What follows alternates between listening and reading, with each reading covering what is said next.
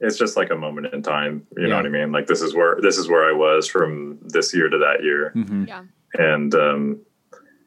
And, you know, felt proud enough to like record that somehow, you know, and also like the desire to like put something out into the world to you know, to like, I think the desire is to share that with people, you know what I mean? But for no reason, there's no it's an inexplicable thing to just like put out work and put out art. It's like, why do we do that? You know, what is the You have to reason? do it though. You Yeah. have to do But there's it. there's no kind of why can't there's, exactly. Money.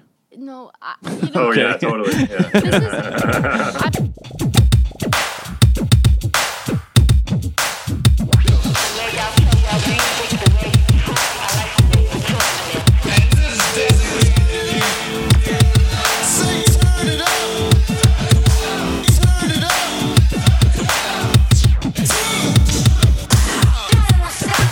Hey everybody, welcome to No Small Thing, the podcast dedicated to helping you live a less certain and more curious life. I'm Scott. And I'm Mace. Welcome to episode 121.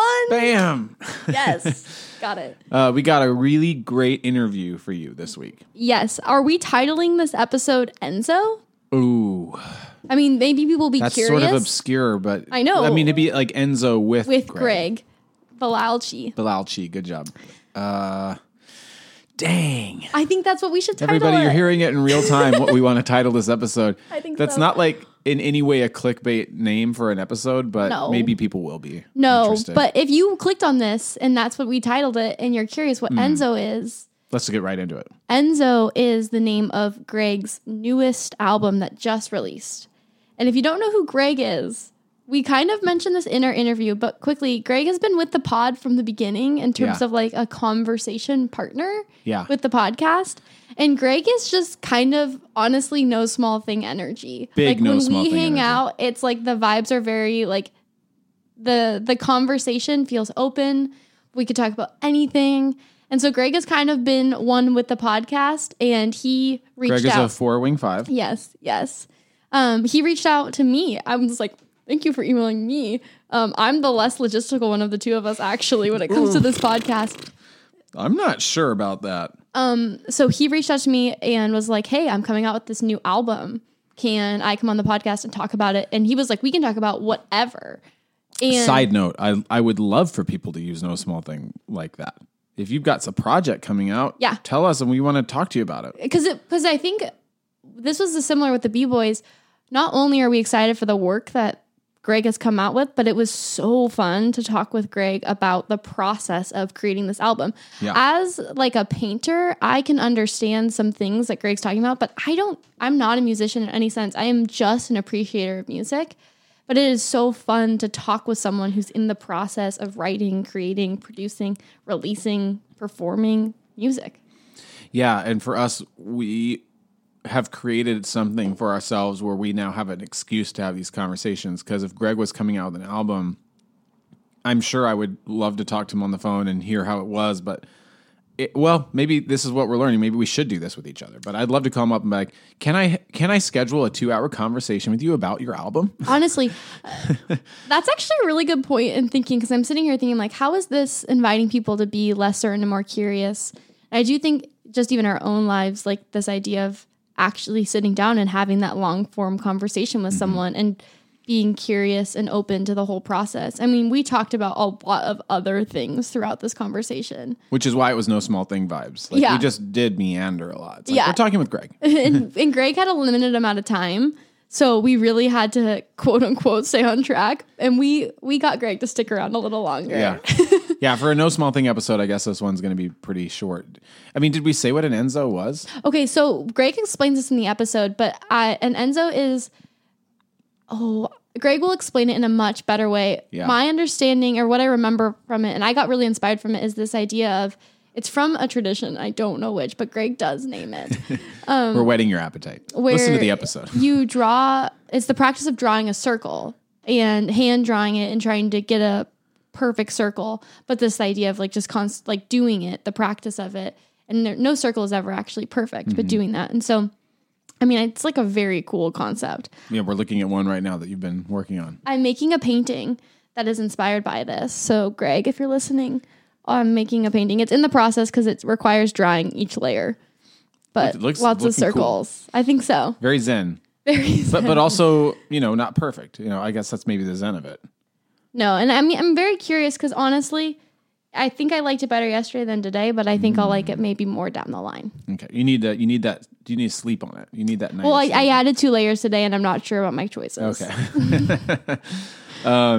Yeah. So I guess one of the things I would say is this starts with our second episode, our first one, I could say, quote unquote, real episode called The Art of Playlist Making. And even as we're talking right now, I feel like we're due for The Art of Playlist Making 3. I 100%. That would be Yeah. really fun because we've been doing COVID playlists or a different kind of thing. Because listen to this, it's like Art of Playlist Making 2. Everybody, if you want to go back, if you're digging what Greg is putting down on this episode, go back and listen to episode 43. It was good memory. Well, I was looking it up while we were talking. I should take credit for it. I do have a good memory, which everybody knows me. I don't have a good memory, but episode 43, The Art of Playlist Making 2 with Greg. Yeah. And we went just all in on some discussions and mild argument vibes on that episode. And so what I would say is I think the spirit of you, me, and Greg and whatever our energy and personality is that we like music to stretch us. So I think Greg's music in particular, if you guys check out his music this week, and it's called Enzo, it's on Bandcamp. Is it already get out? it on Bandcamp. It came out this last Friday, but Greg is specifically using just Bandcamp because it's a lot better platform for artists. So less certain, more curious life. If you're the type of person that doesn't, I don't know exactly what type of label Greg would use for his music, if he would even like a label. True. But this is jazz, instrumental, guitar driven. I mean, It's so good. Greg is a guitarist. So if you're not that type of person that generally listens to instrumental jazz, maybe this week, through no small thing, through this interview and getting Greg's album on Bandcamp, you'll have a chance to stretch your imagination and have a different experience. We Yes. both listened to it and loved it. Yeah. It really takes you on a journey. It fully does. And I think as you're saying it, it's not the kind of music I typically gravitate towards. And yet I found myself really moved by it. And in this episode, you will get to hear the music. Yeah. So Oh, we'll right. put that in there. Oh, Scott, sorry. Our editor. I forgot about that. Okay. Yeah, that's good. I thought I was just going to put the interview into the garage. We should, I think, insert a few things. No, we have to. Absolutely. Okay, everybody. I think that's our setup for this episode and this interview. Check out Greg's music. Listen Bandcamp, to music Enzo. that challenges your ears, everybody. I'm not saying that finger wagging. I'm saying that with an invitation. I'm opening a door and gesturing into a room of different music. Yeah. Anything else? We hope you like this I don't episode. think so. If you're curious to find out more of what this podcast is up to, follow us on Instagram. That's where we share most things. And we often engage with people. So hit us up. Everybody, a small thing. Also, might as well, if you haven't done it yet, quick pitch. What? Could you please write us a rating and review on iTunes? Yes. Might as well. If you haven't done it yet, every review counts. Every review matters. We appreciate it. We like to read them. They're encouraging, but they also boost us up in the ratings or the algorithm. It's all good. All good vibes, karma, and joy, and peace, and love through ratings and reviews on iTunes, please. Okay. Thank we hope you. you enjoy this interview. Bye. Karma.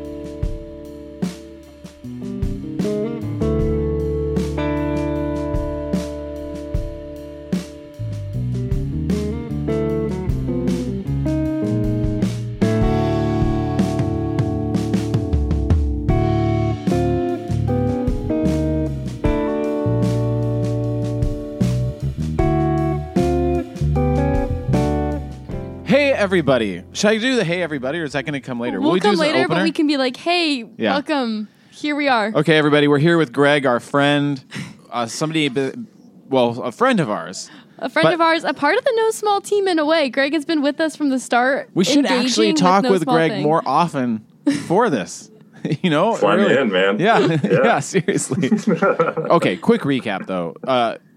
Our second our first real episode, but Yeah, our that's second true. episode was on playlist making. And just a recap for those that don't know, Greg wrote us an essay with his opinions and thoughts on playlist making some of it was agreeing with what we said in the podcast, and some of it was aggressively disagreeing. Yeah, pretty disrespectful and inflammatory. I like that. So. I like that. I like that. I would want that, actually, especially if somebody was doing it in love, but also a strong disagreement. I would love more essays being sent. This was one of the best. This is probably the best engagement we've gotten. You set the bar high. I know. I thought that was going to happen more often. I was like, we just did one episode and we've already gotten this great response. I mean, bear in mind, I was working 1 day a week, so I didn't have a whole lot else going on. But man, we were actually talking about critics last night, my friends and I, and there was a famous jazz critic that just died, Stanley Crouch, who's a friend of my friends, and we were talking about like what's the role of a critic, and like why does society like adhere to their opinions? Like critics are just like filtering, in my opinion, just filtering like people from engaging with something that they might have an honest reaction to without like daring to, or without like letting themselves do it. They got to consult their guru first, and I find that very problematic. I have a very, very complicated relationship with that, because I really do like seeking out my gurus. Scott reads all the reviews. But I know that it really inhibits me from cultivating my own opinion, But at the same time, I feel like those articles and reviews have helped give me language without it being like with like you having like a master's in music. Like it's given me a language in which to engage critically, like a work, like a CD or an album. But no, I definitely think, and then it's low risk. These people are just out here critiquing things, and that's their livelihood, which is strange. Right, it's very strange. Yeah. I think we also live in a society where people don't really allow themselves to engage with things that they might or might not feel comfortable with. Yeah, and I think that's the role of an artist, is to like kind of shine a light on what human nature is. And sometimes that's really uncomfortable. You know what I mean? And if you have someone saying like, no, like you don't have to check this out. They're not really getting to the source of things here. Right. But maybe it would to that person. You know what I mean? I just think it's, I don't know. It's the game that we're playing. I guess it just depends on the person who's reading the review. 'Cause I'm like, I started off like baby steps. I read Entertainment Weekly, and that was like reviews. And I was like, okay, little reviews. The reviews were probably 2 or 3 paragraphs, A, B, C, Then I went to Pitchfork. But actually it was Paste Magazine and then Pitchfork. But like I realized I was wanting somebody to say this is a rich, dense, complicated, challenging album. If I started seeing those words, I started gravitating towards that. Oh, but like, so example, somebody that I like because of reviews is Kamasi Washington. Have you heard of him? Very much so. Yeah. So, I mean, I don't know what your opinion of him is, but I don't know where exactly to get like jazz recommendations these days. So some reviewer somewhere told me about Kamasi Washington, and now I'm a fan. But that's great. Do you like Kamasi Washington? No. Okay. That's great. I'm trying to, I'm trying to care less and less what people think. Mm-hmm. I have certain moral obligations to, I don't know. That's a pretty harmless thing to, engage with. You know what I mean? Yeah. Yeah. But there is this piece of like a critique. It's like, it's an art form, so it has something to offer you no matter what. Like the person who created it is communicating something, the act of them creating it, your experiencing of it. It's like there's something to be said there with or without that review. Like the way you come to that piece and what they maybe wanted for you, Right. Yeah. And I think what my friend was saying last night was that a critic will have more of a historical knowledge of the art, or should have more of a historical knowledge of the art form, and will be able to see some kind of lineage from, specifically talking about jazz, like where it came from the early 1900s and where it is now, and kind of the thread from A to B, you know, or A to Z, wherever you want to measure it. But whereas someone who is just coming to Kamasi Washington, you know, or whoever, and doesn't really have a acknowledgement, you know, maybe isn't engaged with like jazz from the 60s or the 70s and doesn't, you know, I think that is where like a critic could be helpful, you know, putting things into a historical context. So this is like a new. The title of this episode now is music reviews and critics. That's what this episode's about. I know. We have Greg on essentially to talk about your new album, but did we want to still say if you had any new playlist hot takes before we get to the album? My niece texted me the other day, and she's never like asked me for music recommendations before, and then out of the blue she was like, will you make me a Spotify playlist? Oh yeah. Oh wow. And I was Hot dog. Hell yeah, I will. And so Chelsea and I just like stayed up real late, and it turned out being all female artists. Cool. Which was like I thought that was like a really awesome theme. And you know, she's turning 15 or 16, something like that. And I thought that now was a time to start, you know, well, I mean, it's always a good time, but I really wanted to demonstrate like, you know, strong, independent, powerful women, you know, and just like that, let that be a model for her. You know? That's so cool, man. That's probably so fun for you and so fun for her to have. It was really fun it was like the closest like to parenting that I'd ever, you know, gotten to. This playlist. Yeah, exactly. Is there an artist you put on there that we might know about? Oh yeah, like Aretha Franklin was on there. Yeah. Nina Simone was on there. Yeah. The girl from Alabama Shakes. Yes. There was a Dusty Springfield. There was a lot of like just classic voices from the 50s on. So I forget her name, but she's really underrated. That girl from Alabama Shakes. What is her name? It's gonna bother me. Oh boy, Brittany Howard. I think that's true. The real question was Bjork on this playlist? Well, you know, we sat with it for a while. We were like, do we put Bjork on here? Because I'm a big Bjork fan, but I didn't think it was time. It wasn't time. The time has not come. That makes sense. Man, Nina Simone, one of the strongest. I just think of strength when I hear and think of Nina Simone. Yeah, I mean, power. Yeah, unbelievable, like resilience and there's a lot to Nina Simone. Mm-hmm. One person that I found out, Dusty Springfield, who has that song "Son of a Preacher Man." Mm-hmm. You know, that's the one. Man. I'll sing it for you. That's the one. Yeah. I didn't know this, but everybody assumed she died really young and was involved in drugs, and like none of that turned out to be true. She actually died quite late in life, and she lived. She was in a domestic relationship with women for most of her life, and it was kept secret for a long, long time. You know, a son of a preacher, a daughter of a preacher man. This song needs to be changed to. I think it's Preacher Person now. Preacher Person. That's good. But you would know better than I would. Yeah. Wow. The child of a preacher person. I love that. Yeah, I mean, I think some fresh thoughts from me on playlists.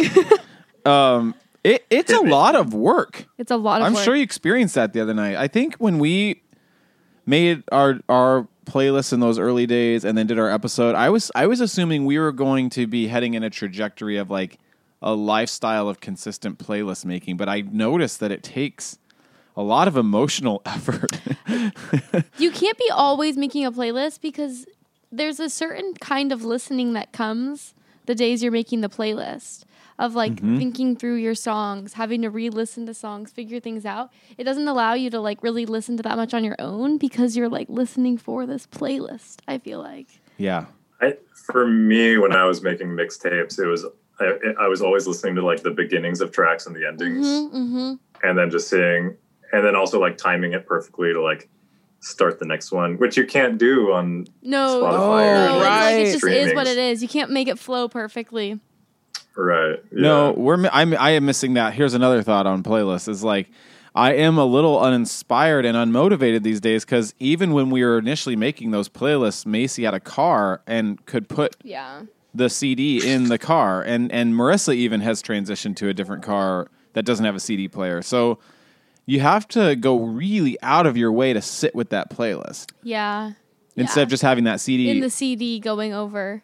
It's true. Dang. We gotta go analog, you know? I know. We should. Cassette tape. Yes. Yeah, we started this habit during COVID that's actually been super sweet that I bet you would enjoy too, of like, we have my house, so me and my housemates and Scott, the four of us, each pick 5 songs, and we go on a drive together, and it's like becomes this greater playlist of like picking the songs. And I like when we do it where you all do the songs in order, so you're essentially making like a mini playlist to like give to the group. It's so fun, and it's like it's a different kind of playlist experience because it's like it's for this drive. Also in the midst of COVID, when it's like we can't go anywhere else besides this, you know? Yeah, the first time we did it, we were like, wow, we're driving. We're driving. I like cried essentially, like leaving the city. I'm like, wow. Yes. On Chelsea and I's anniversary, which we just had on the 5th. Oh, shit. Edit that part out. You just had. The anniversary you just had. The anniversary we just had. We ended up listening to every Beatles record. Wow.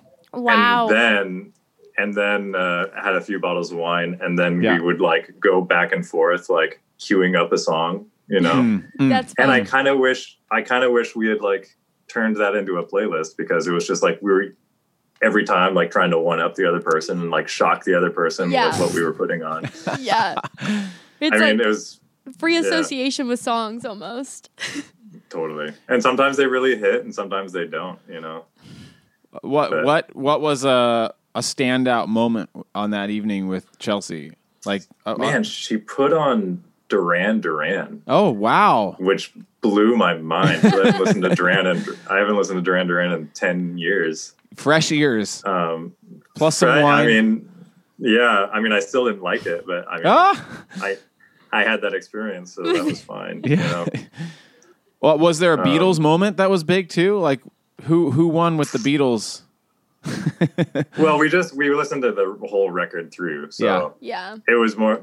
But I mean, with those records, I'm not really surprised by anything anymore. Except they did re-release "Let It Be" like not too long ago, and they kind of like they edited the whole thing. Phil Spector was the producer on it, and just kind of turned it into this whole thing. And they went back and like took out all of his work. Oh, so it was kind of just Paul McCartney's. Like, this is what "Let It Be" should have sounded like. Wow. And that was the first time that I listened to that, so that was kind of revelatory, I guess. We get that wave of sound out of here. We don't want that. Just strip it down to bare bones.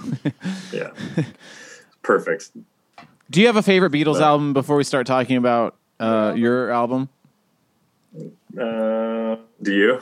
It's funny because I feel like you think I don't think you think this, but I get nervous to share my opinion around you because you're gonna be like, that's a trash opinion. But my personal favorite is the White Album, but I like all too. Okay, yes, Greg. White Album's mad. Yeah, it always has been. Yeah, so good.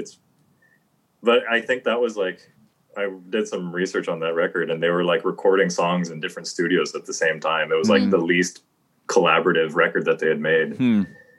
And also, like, John and Paul at that point were just, like, hating each other's guts. Oh, gosh, these guys.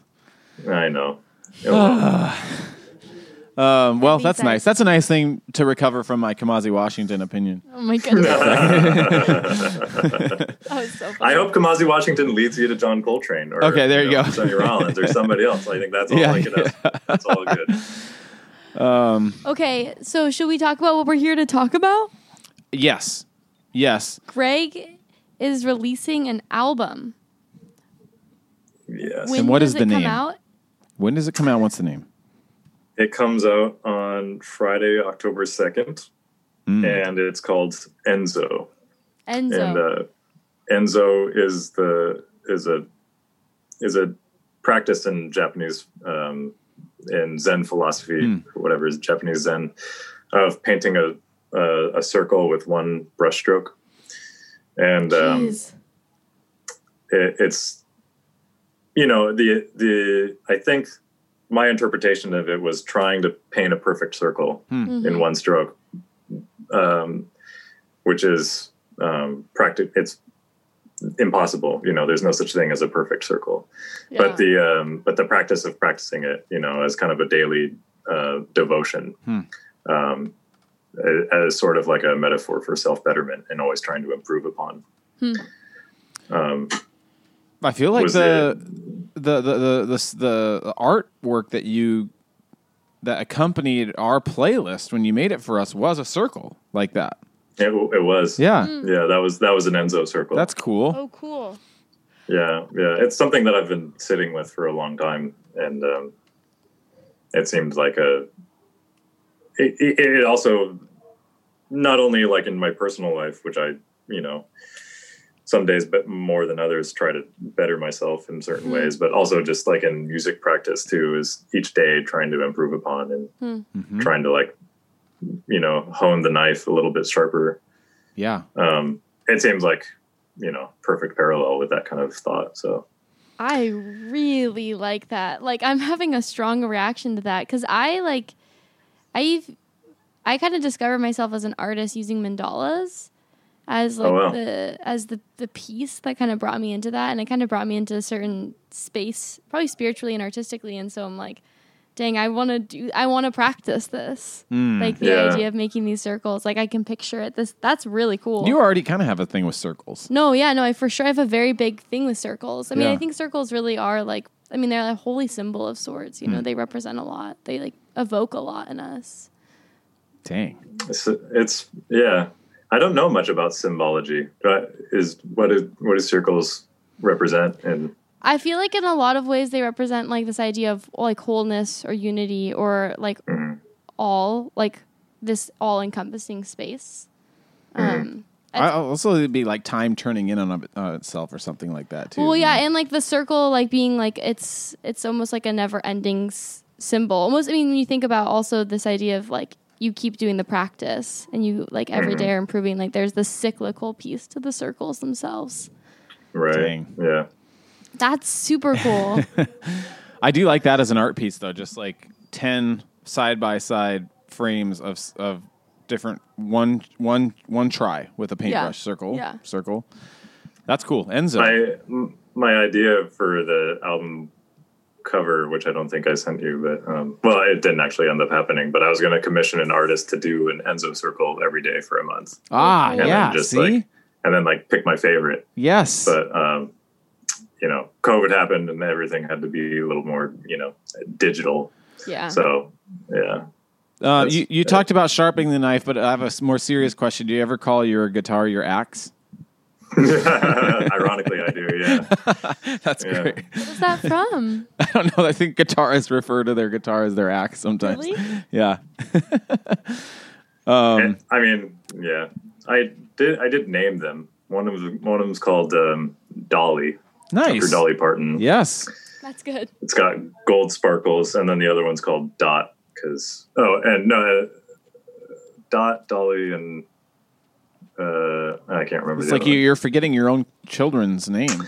And I've just got COVID brain right now. Just like can't think straight about anything. True, 8-month COVID brain. So is this a Greg album or is it like your band? Yeah, I wrote all the music. Okay. Cool. It was all written in New York or in New Jersey or commuting between those two cities. I wrote a piece on an airplane. And I guess where it was composed isn't really significant, but a lot of it is about nostalgia. There's a couple tracks that refer back to, like, one track is called Circa 1999, which was about the time that I was starting to like get excited about guitar. And like I was listening to a lot of like Eddie Van Halen and really fun music like that, Yeah. And the way that I play that song is kind of like an homage to him in a certain way. Or another track, the second track, the really long one, is about a band that I used to go see at this Chinese restaurant in Tri-Cities, Washington, when I was like a teenager. That's cool. So it's all about kind of these experiences that I've had and memory and stuff like that. It's really weird because like when you're growing up, like somebody like me, I guess the vibe of like Van Halen. Well, am I getting this mixed up? What band was Agnes Young the guitarist for? AC/DC. AC/DC. I'm thinking about like AC/DC, and it was like almost like pro wrestling vibes in their concert, you know? And you forget like these are really amazing technical guitarists. Or you don't even appreciate it because of the spectacle. But when you look at them play, it's like, what the heck? Like, they're virtuosos. I mean, one of the biggest lessons that I learned from my friend Wayne was he hated watching boring bands. Mm-hmm. Even if the music was incredible, he was like, this is still show business. Yeah. I'm like, that's what this is. You know what I mean? Mm-hmm. This is show business. Mm-hmm. Dang. And somebody else said, like, people don't want to listen. People don't want to watch you play guitar. People want to see you explode. And sometimes an explosion is very like big and bombastic, and other times there's the internal explosion that's almost as frightening. Yeah. No, for real. I feel like that's true. And I think of the artists that I love, I do look to them and see what their live performances are. And you can tell when they're like giving themselves to the performance, even if it is maybe stripped down, there is still that piece of like, oh no, but they're going through it. They're giving us something here. It's hard to deliver night after night. I mean, I can't imagine. I feel like there's so much. Yeah, we just talked about how draining it is to make a playlist, let alone like share your music. Exactly. Okay, wait. Was all of the music for this album written? Like, I'm curious in the COVID timeline where and when this music was written. This music was written like 2016 to 2018. Okay. Something like that. And everything was recorded last year, April 2019. It's hard to think that it's been over a year since this record was made, but it's just now coming out. So, whoa. Does that make it feel distant? Yeah, and that's usually been the timeline for any record that I've done. Like it generally comes out like a year or more after it's after I, went into the studio and did it. And in some ways I feel disconnected from it, because I've moved on to other things. Right. Yeah. No, I would feel like it would probably feel so like old by now. It feels, like, I'm a completely different person. I'm not a completely different person, but I'm a different person from when I was doing it back then, Yeah. That's really interesting. I didn't realize that. Is that, I don't understand music industry very well. Is that typical? It's pretty typical. I think very few musicians are putting things out just like on the reg, Yeah. Like visual artists, I know, like they do like a series or a set of things, and it's kind of similar. They have a series of things, and then they have a showing, and then those paintings just sit in the gallery for a year until they come up with something else. So in some ways, like the showing of the first one, then you have this whole artist's transition into something else. Yeah. It's really, I think art history is really pretty amazing to check out and see how, like, do you guys know the Mark Rothko, like, square paintings? No. One of the last phases of his life was painting these huge canvases of just squares with a lot of layers of paint. And they're always supposed to be kind of low light rooms that you view them in. And they're just incredibly, people call it very spiritual. They're really, really moving. But some of the first ones are very bright and pastel, like a lot of blue, a lot of yellow. And then he moves on to like red and orange and then green and blue. And then the last ones he was doing were black and gray. And then he killed himself. Jeez. And you just, oh, wow. I feel like you're going to have a big experience with those squares. I know. I definitely need to look them up. I mean, it brings up a lot, like thinking of my own artwork, because it's true. Like I painted a ton of pieces at the very beginning of COVID, and I look back at those pieces and they feel really old. I'm like, oh man, like like that was so young when I was doing the paint 6 there. months ago. And it's just 6 months ago, you know? But now you have to go on the road and do podcasts about those paintings. And you're like, oh, but I've got new ones. Right, Yeah. right. Yeah. Yeah, Hey. that's interesting. But there's probably But do you- something fun of breathing life back into them. Have you been able to kind of see like a commonality or a theme between all of them? Yeah, I think my artwork has like a very clear through line. Like it's very obviously mine, and yet I also, part of my process is experimenting. But I tend to really I think my work has taken on more of a dimensional piece in the past 6 months that it didn't have before.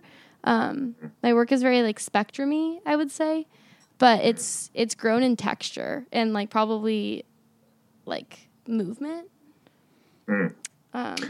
which It's I think makes totally sense important. for where I'm at. Like I feel like my artwork often reflects like it's very reflective of where I'm at as a person. I think as it should be, right? Yeah. You know? I think it's great to allow yourself to experiment, and I don't think a lot of artists let themselves do that. They try to nail it the first time. Yeah, I really try and just be like, I'm playing. Like I have this material, I get to play with it, and that's the mindset I try and maintain. Okay, I have. Okay. go ahead. Greg had a response to that. Sorry. I don't like my tone to that.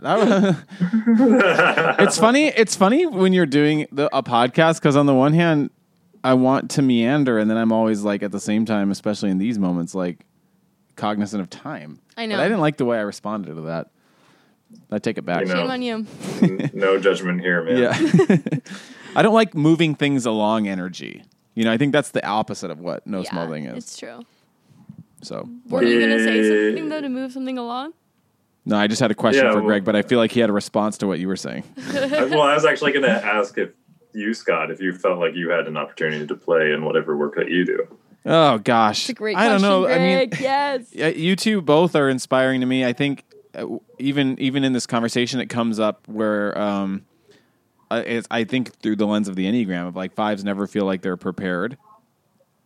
Oh, well. And so there's this irrational fantasy that someday I'm going to do some artwork, you know, and it's I don't know when. It's a completely irrational. I haven't thought it through. If I wrote my thinking down on paper, it'd sound like irrational. But I think hanging out with Macy helps. Like Macy very much just lets themselves explore and not worry about perfection and stuff like that. So. Yeah, no, but I haven't like created something Yeah, no, I think it's interesting. lately. This is just funny because it just happened, but this weekend I like went and got this piece of glass that someone was giving me a mirror. It's like in the last 24 hours. And then I was like so inspired. I was angry almost. I was like, I'm really mad at how quickly you turned this into something cool. I like was meant to get this mirror and we went to pick it up and I'm like, Scott, please help me do this. And so we get there and this glass is shattered and he's like, oh, this is bad. Let's just leave it. And I was like, no, like there's so much here. So I'm like, we take it all. I'm like making Scott take this. And then I made these really cool pieces out of this shattered glass.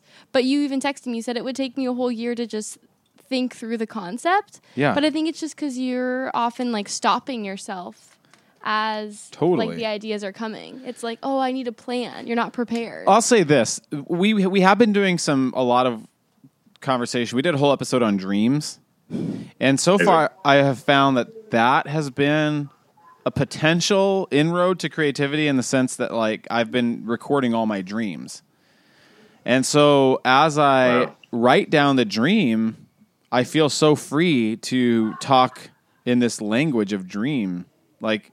I'm not overthinking it or seeing if it makes sense. It's just like this is just what happened in the dream. So Yeah, right. yeah. So this. Okay, this should we- But look, I want to show Greg. Can you see?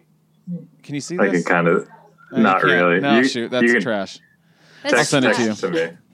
This mirror stuff, it's nuts. Okay. I think that we should be cognizant of Greg's time, and also this album is so good that we want to make sure we. Okay, I did talk have my about it. question. Great. Okay, my question was, what is it like as you approach the recordings for an album like this? So you've written the song, because this is where like I have I played jazz piano all through high school. So I have How have I never known this? Isn't that interesting? So I have like a baseline appreciation for jazz that I sort of abandoned, but jazz always feels very nostalgic for me. And there are certain times where I can get in the headspace of like wanting to listen to jazz. Like my jazz piano teacher had me learn all my like theory, not even theory, but like jazz licks, I guess you could say, through playing Charlie Parker's like book. Wow. So I learned the piano version of all of his little licks. Wow. The first one I think I learned was Scrapple from the Apple. Amazing. Anyways, I've never like. I think the world of jazz and the world of an album like this is still very mysterious to me in the sense of like it's not chorus, bridge, chorus. You know, that sort of like Right. typical format of a song. So like, do you have the rough sketch of the song and then you like jam with a band, or how does it work for you?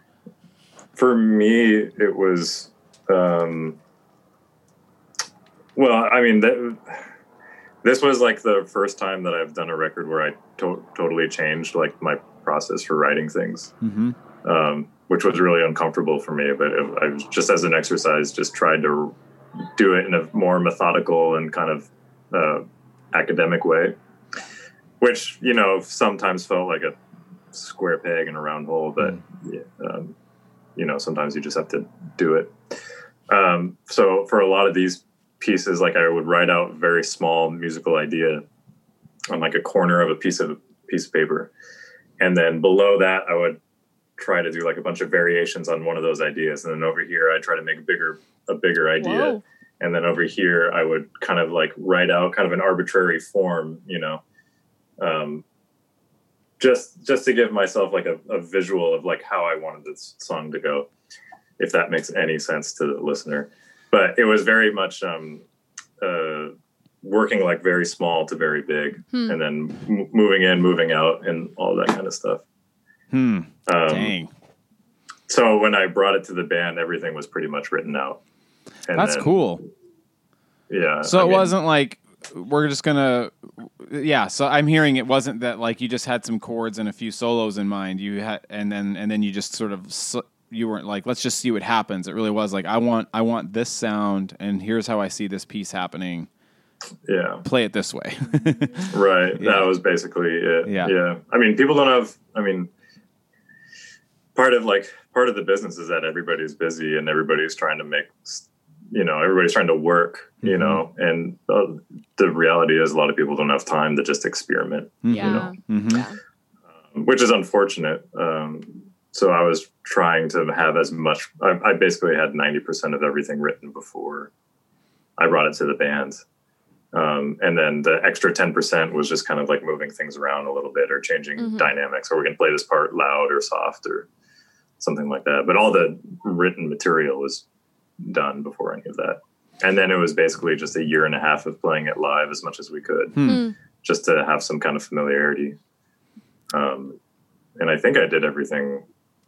I think I played that record memorized, but I don't know. I can't remember if I did or not. Dang. That's wild. That's super cool. It's a really cool record. I'm listened to it twice now, and I already know I'm like gonna listen to it many more times. Yeah. Oh my goodness. It's so nice to hear. It does take you on an emotional journey. I felt like there were some big cathartic moments. I mean, I don't know if you used the word explosion earlier. We used a big word. Like crash. Explosive? I think we said explosive. Yeah. Like there are some moments because I was listening today and I was just like, okay, you're sort of getting in a trance and then it's building and all of a sudden there was like a big moment and I'm like, whoa, each song was utterly unique. I particularly like songs that are longer, and I particularly like it when artists don't feel like they're rushing a song, which none of these songs felt. So I really like that it was like, no, this song deserves 9 minutes. Like this, what's being like felt here, it feels right to have the ebbs and flows also. Like I felt like there's lots of ebbs and flows with songs. Both Scott and I, we talked about this before we hit record, but our favorite song was the same favorite song. What was it called? It was called Tragedy. Tragedy. Which I would be curious the story behind it, because I feel like that was like, it's such of course, a provocative or evocative title. Man, Scott, you're gonna love. Well, I think you'll both love the origin story of this. Yes, give it to us. We want this juice. So that one is that's actually a rearrangement of a song from my first record, which was it was originally a solo guitar piece, and the original name was The Tragedian, which is a character from The Great Divorce by C.S. Lewis. Yeah. Who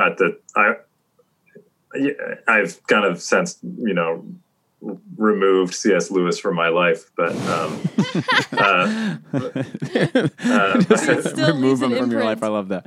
I just had this little image of you picking up a little small C.S. Lewis and being like, just dropping him over there. Yeah. But I remember I really liked his, like, that illustration of his imagining what hell would be like, and the characters in it. I was like, that's pretty cool. Like, kind of like that. Yeah. And this person who was always kind of like the victim, nothing, took responsibility for nothing, and was I see that a lot. I know that person, you know what I mean? Or I know those people. So I thought it was a fitting title. Yeah. Dang. Now I'm going to listen to that song and picture some of those great divorce scenes. Yeah. I can't believe you guys listened to the whole thing. That's amazing. Oh my gosh, of course. It's a long record. I think that's something. Oh, well, I mean, okay. I mean, we just did an whole episode on Bjork, and we were listening for like a month to Bjork's albums in their entirety. Yeah. So, we're fully committed. I mean, my favorite artist is Bjork and Joanna Newsom, who has an album that's 2 hours long, and I listen to it often. Well, what you were saying earlier about how you like musicians or music, like, not caring how long a song is. Yeah.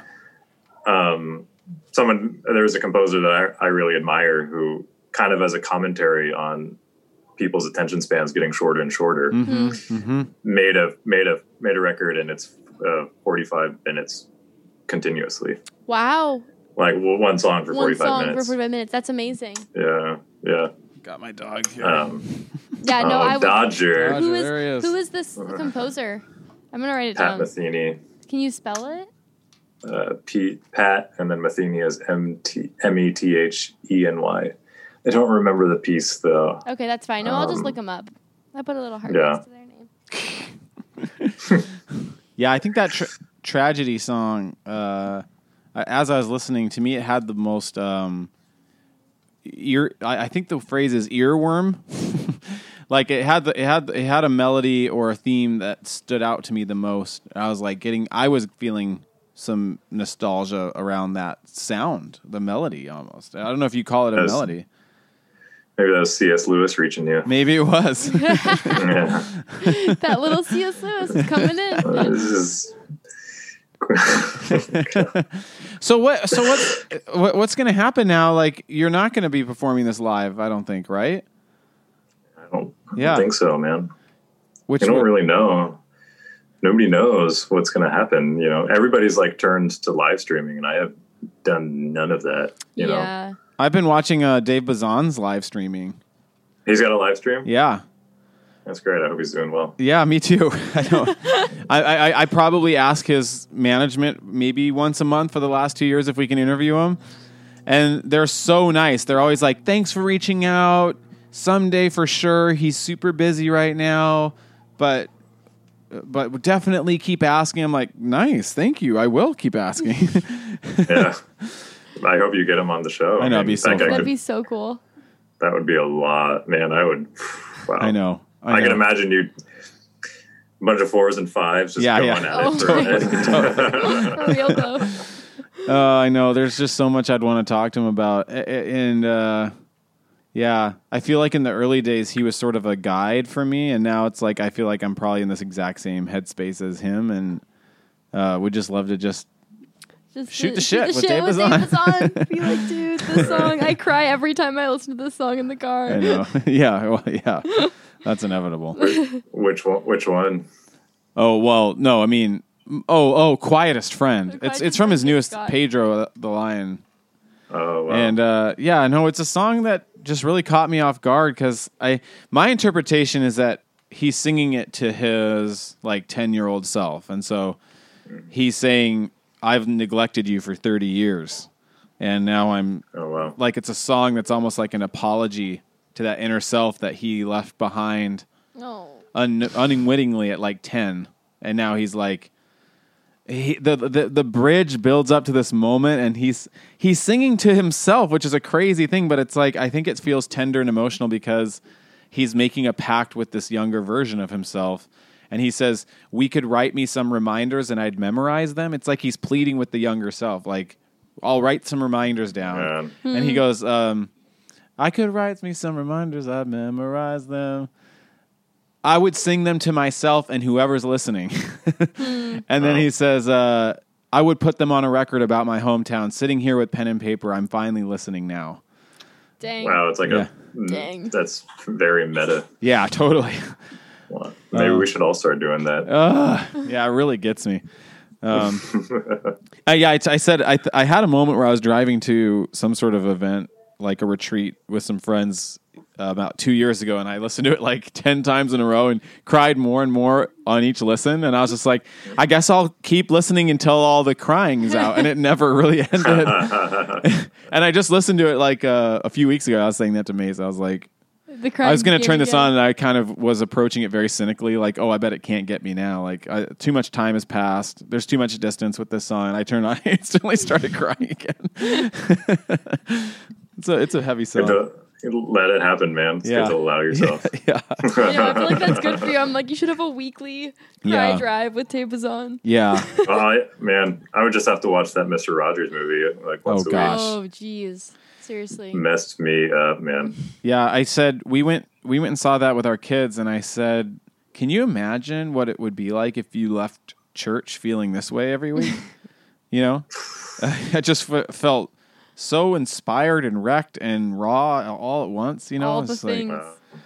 Like, yeah. Well, so do you have a favorite song on the album, Greg? Greg? Creator of the album? Enzo? I don't think so. Yeah, I guess there are some that I like more than others. I mean, sometimes you kind of just cram things on there just because you need like an extra song. Yeah. Or so. Yeah. So some things were kind of written hastily, but which is unfortunate. But it's I'm telling my future self not to do that anymore. Don't do that. Don't do it. But some feel more honest than others, I guess. I think that the third track I wrote the quickest, and sometimes those generally bear the best fruit, you know, the ones that just kind of come out in big moments of inspiration. Could you tell me anything about No God in the Sky? Yeah. I really like that one as well. I kept that one as a kind of an ambiguous, like, edit this COVID brain part out too, please. This musician stumbling around.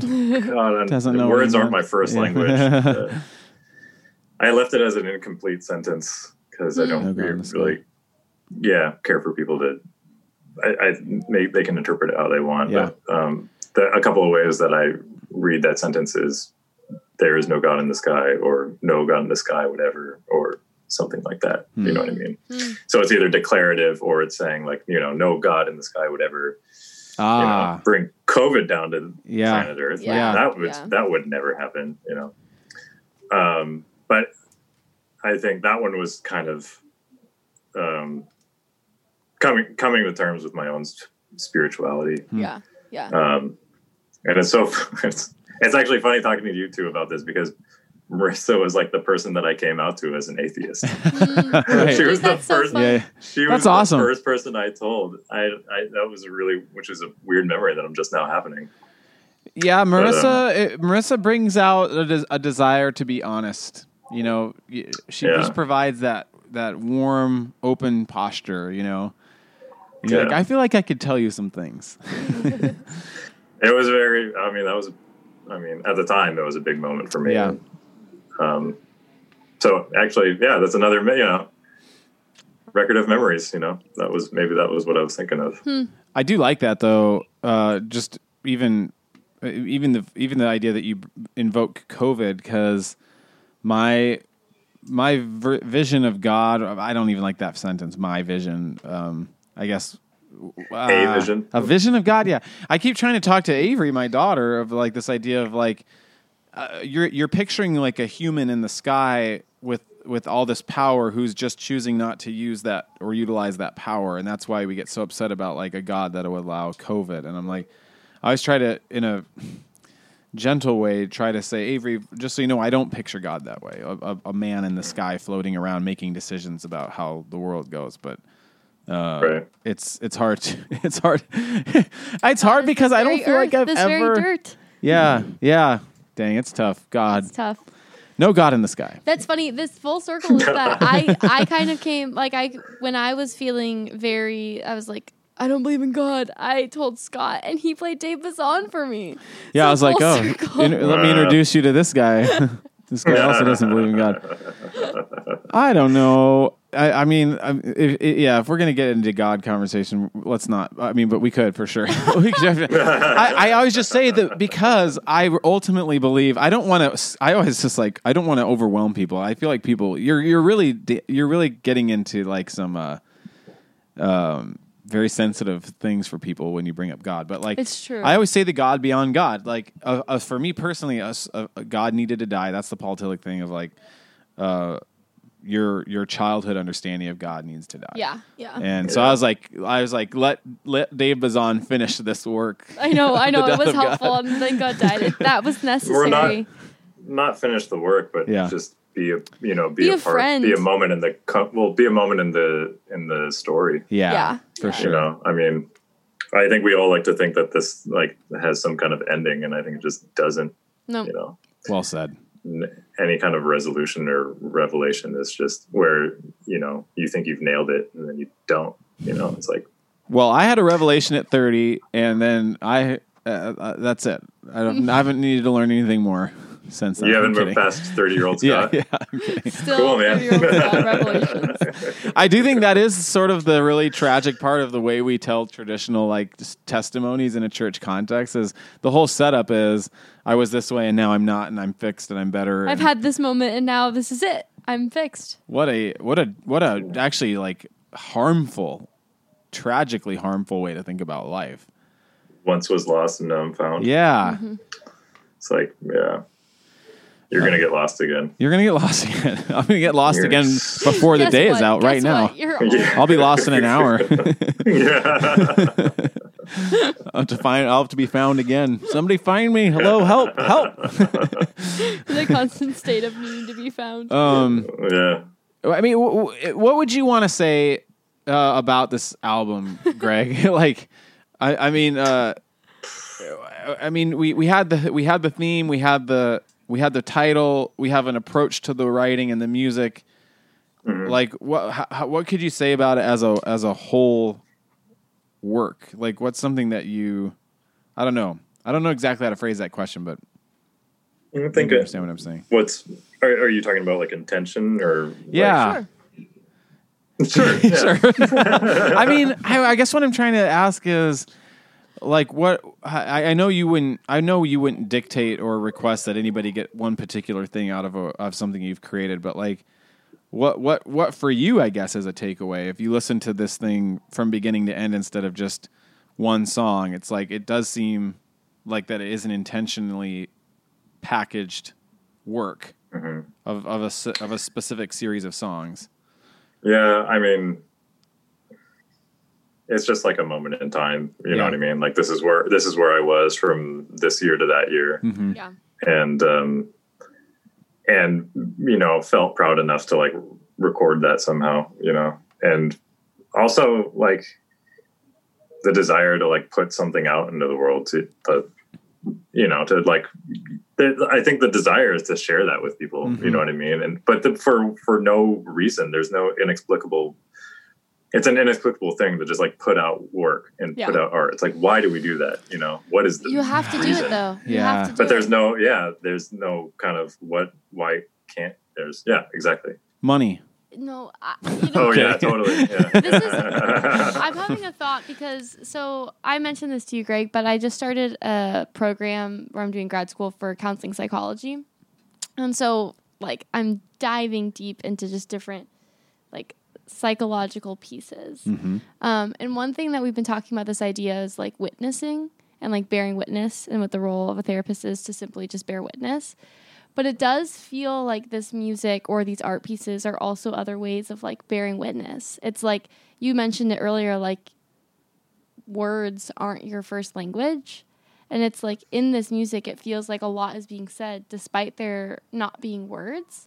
And it's interesting because I feel like as a musical listener, I tend to gravitate towards lyrics. Like when I'm listening to music, I jump right away to figure out what the lyrics are, and I can get enveloped in the poetry of the lyrics and stuff. But I feel like your music, it being wordless, it is bearing witness to something. Like a lot is being felt through each of those songs. And I feel like especially as you talk about it and thinking through it like nostalgically, it does feel like it's what needed to be written to capture this time and this feeling and this space. And there it is. Its job is simply to bear witness to that almost. Wow. That kind of rocked my world just now. These are my thoughts. We nailed it. Okay, case closed. I don't know.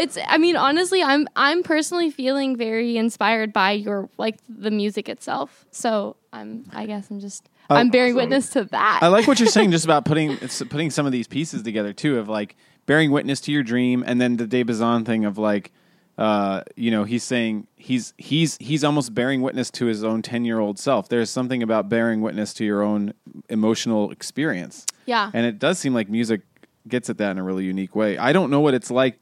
I've never thought about writing an instrumental piece. Like if I ever thought about writing music someday, I would almost start with the lyrics. And so it's interesting that you have sort of learned this unique language of jazz and music and guitar, and you're going to use that to express emotions. And that's something I don't think I'll ever truly experience on the level you do. Well, I think maybe as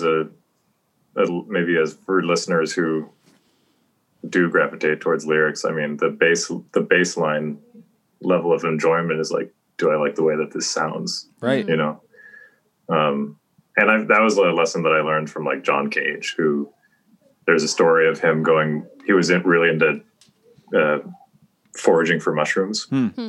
So he would go out with a friend of a friend, went with him one time, and they stayed at this cabin, and they stayed overnight, and they were going to get up really early to go forage for mushrooms.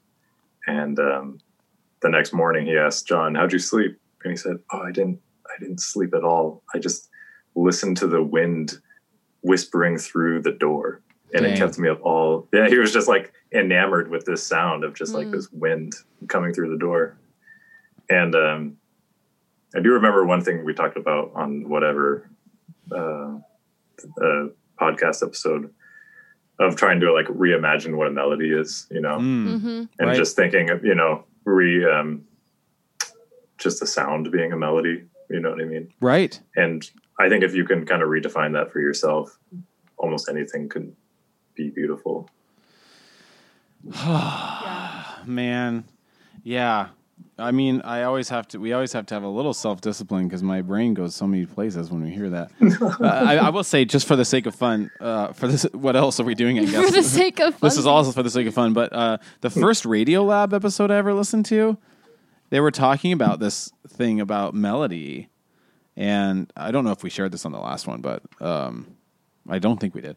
But it was this woman who had studied recordings and loops and stuff like this, and she had accidentally left. She was recording some of her findings in a tape recorder, and it said, "Some things don't seem that easy." And she said it in this sort of way like this. Some things don't seem that easy. And then and she actually left it playing on loop accidentally. And the more she heard it on loop, it turned into a melody. It's like, some things don't sound that easy. Some things don't sound that easy. And she was like singing along with her own thing and was like, that was not meant to be a song. And now it sounds like a song. At that point, I was like, it was like 10 years ago. I was like blown away by that episode, but mind blown. Okay, should we ask people, Greg, I wonder where people can find your album. Oh, yeah. Like, I feel like now is a good time to like plug. We've talked about it. Hopefully we've inserted clips. Do I have your permission to put your clips for the music in here? Yeah. Okay. Yeah, put whatever you want. Okay. Cool. Yeah. You can find the record at Bandcamp. It's only going to be on Bandcamp. Okay. And I also would encourage listeners to read the recent LA Times article on Bandcamp versus Spotify. Yeah. Okay. There's been a lot of conversation with musicians who during this time are just not making royalties. You know what I mean? Right. So much of music streaming is on through an app that doesn't pay musicians fairly. And Bandcamp is kind of it's as direct connection as you can get from an artist to a listener. And you do have to pay for the music too, which is right and good. Right? Well, I mean, if you want to quote unquote own it, yeah, you should pay for it. But it's we live in a weird time where like everybody thinks that everything should be free or $10 a month, right? And that kind of behavior has consequences on people like me, So I would encourage listeners to check out that article. We should post a link to that too. You said LA Times? I believe it was the LA Times. Okay. I'm writing this down for us to look, and we'll post it we'll put it in our show notes too for this episode because we do. Amazing. Notes. We have a very strange relationship with all this stuff as a society because it's like, I mean, I was just thinking Mace going to school. It's like all the money that we have to spend for school. And it's like, well, doesn't society benefit from Macy going to school? Like, what the heck? Mm-hmm. Somebody's willing to put in that much work to be a therapist and to benefit society. Yeah. And then I think it's really weird. Like if you're like, can I spend can I spend $20,000 a year to build a house? And it's like, no, you're going to pay me to build the house. That's work. And it's like, why do you have to pay for this education? But music too, it's like all the things we're sort of lamenting in this whole episode about playlist making and the lack of like analog, like playlists become this weird, even the way we just listen to music and consume it is just so weird. It's like shorter attention spans. I just watched this movie, this documentary that I recommend to people, but it's depressing and it's called The Social Dilemma. It's on Netflix. It's depressing. Yeah. I recommend it. It's depressing. But it's just all essentially the creators of all the platforms we use talking about how they intentionally built it to manipulate and mess with our brains.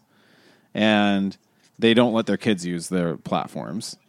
And they were just saying, one guy said, all these platforms, especially Facebook, have been set up to make getting real news feel like an uphill battle. Like you have to work harder if you want to find real news, but it's a very easy thing to do to find fake news. And it's similar with this music stuff. It's like, it's gotten even shorter because I'm just sounding like an old man now, like on my get off my lawn vibe, but like, TikTok has even made it shorter. You're going to get these 20-second clips. And you need the I'll play a song and Avery goes, oh, that's a TikTok song. I'm like, no, that is John Coltrane. It's like Kamasi Washington. Yeah, exactly. Which, I'll end on this, which can also be art forms in and of itself too. True. It's like one of the most powerful forms of poetry was a haiku. Yeah. Or is a haiku. It's maybe not about longevity, but just about depth. And I think that TikTok or anything has like the potential to move someone in a very particular way. But how we consume this it's more just our relationship to how we obtain things and what ownership is and what that means. And I love talking to you, Greg. That's so fun. This is good. I feel so much what you just said. Well, what song should we end this episode with? We should end it with one of Greg's songs. No, I know, but which one?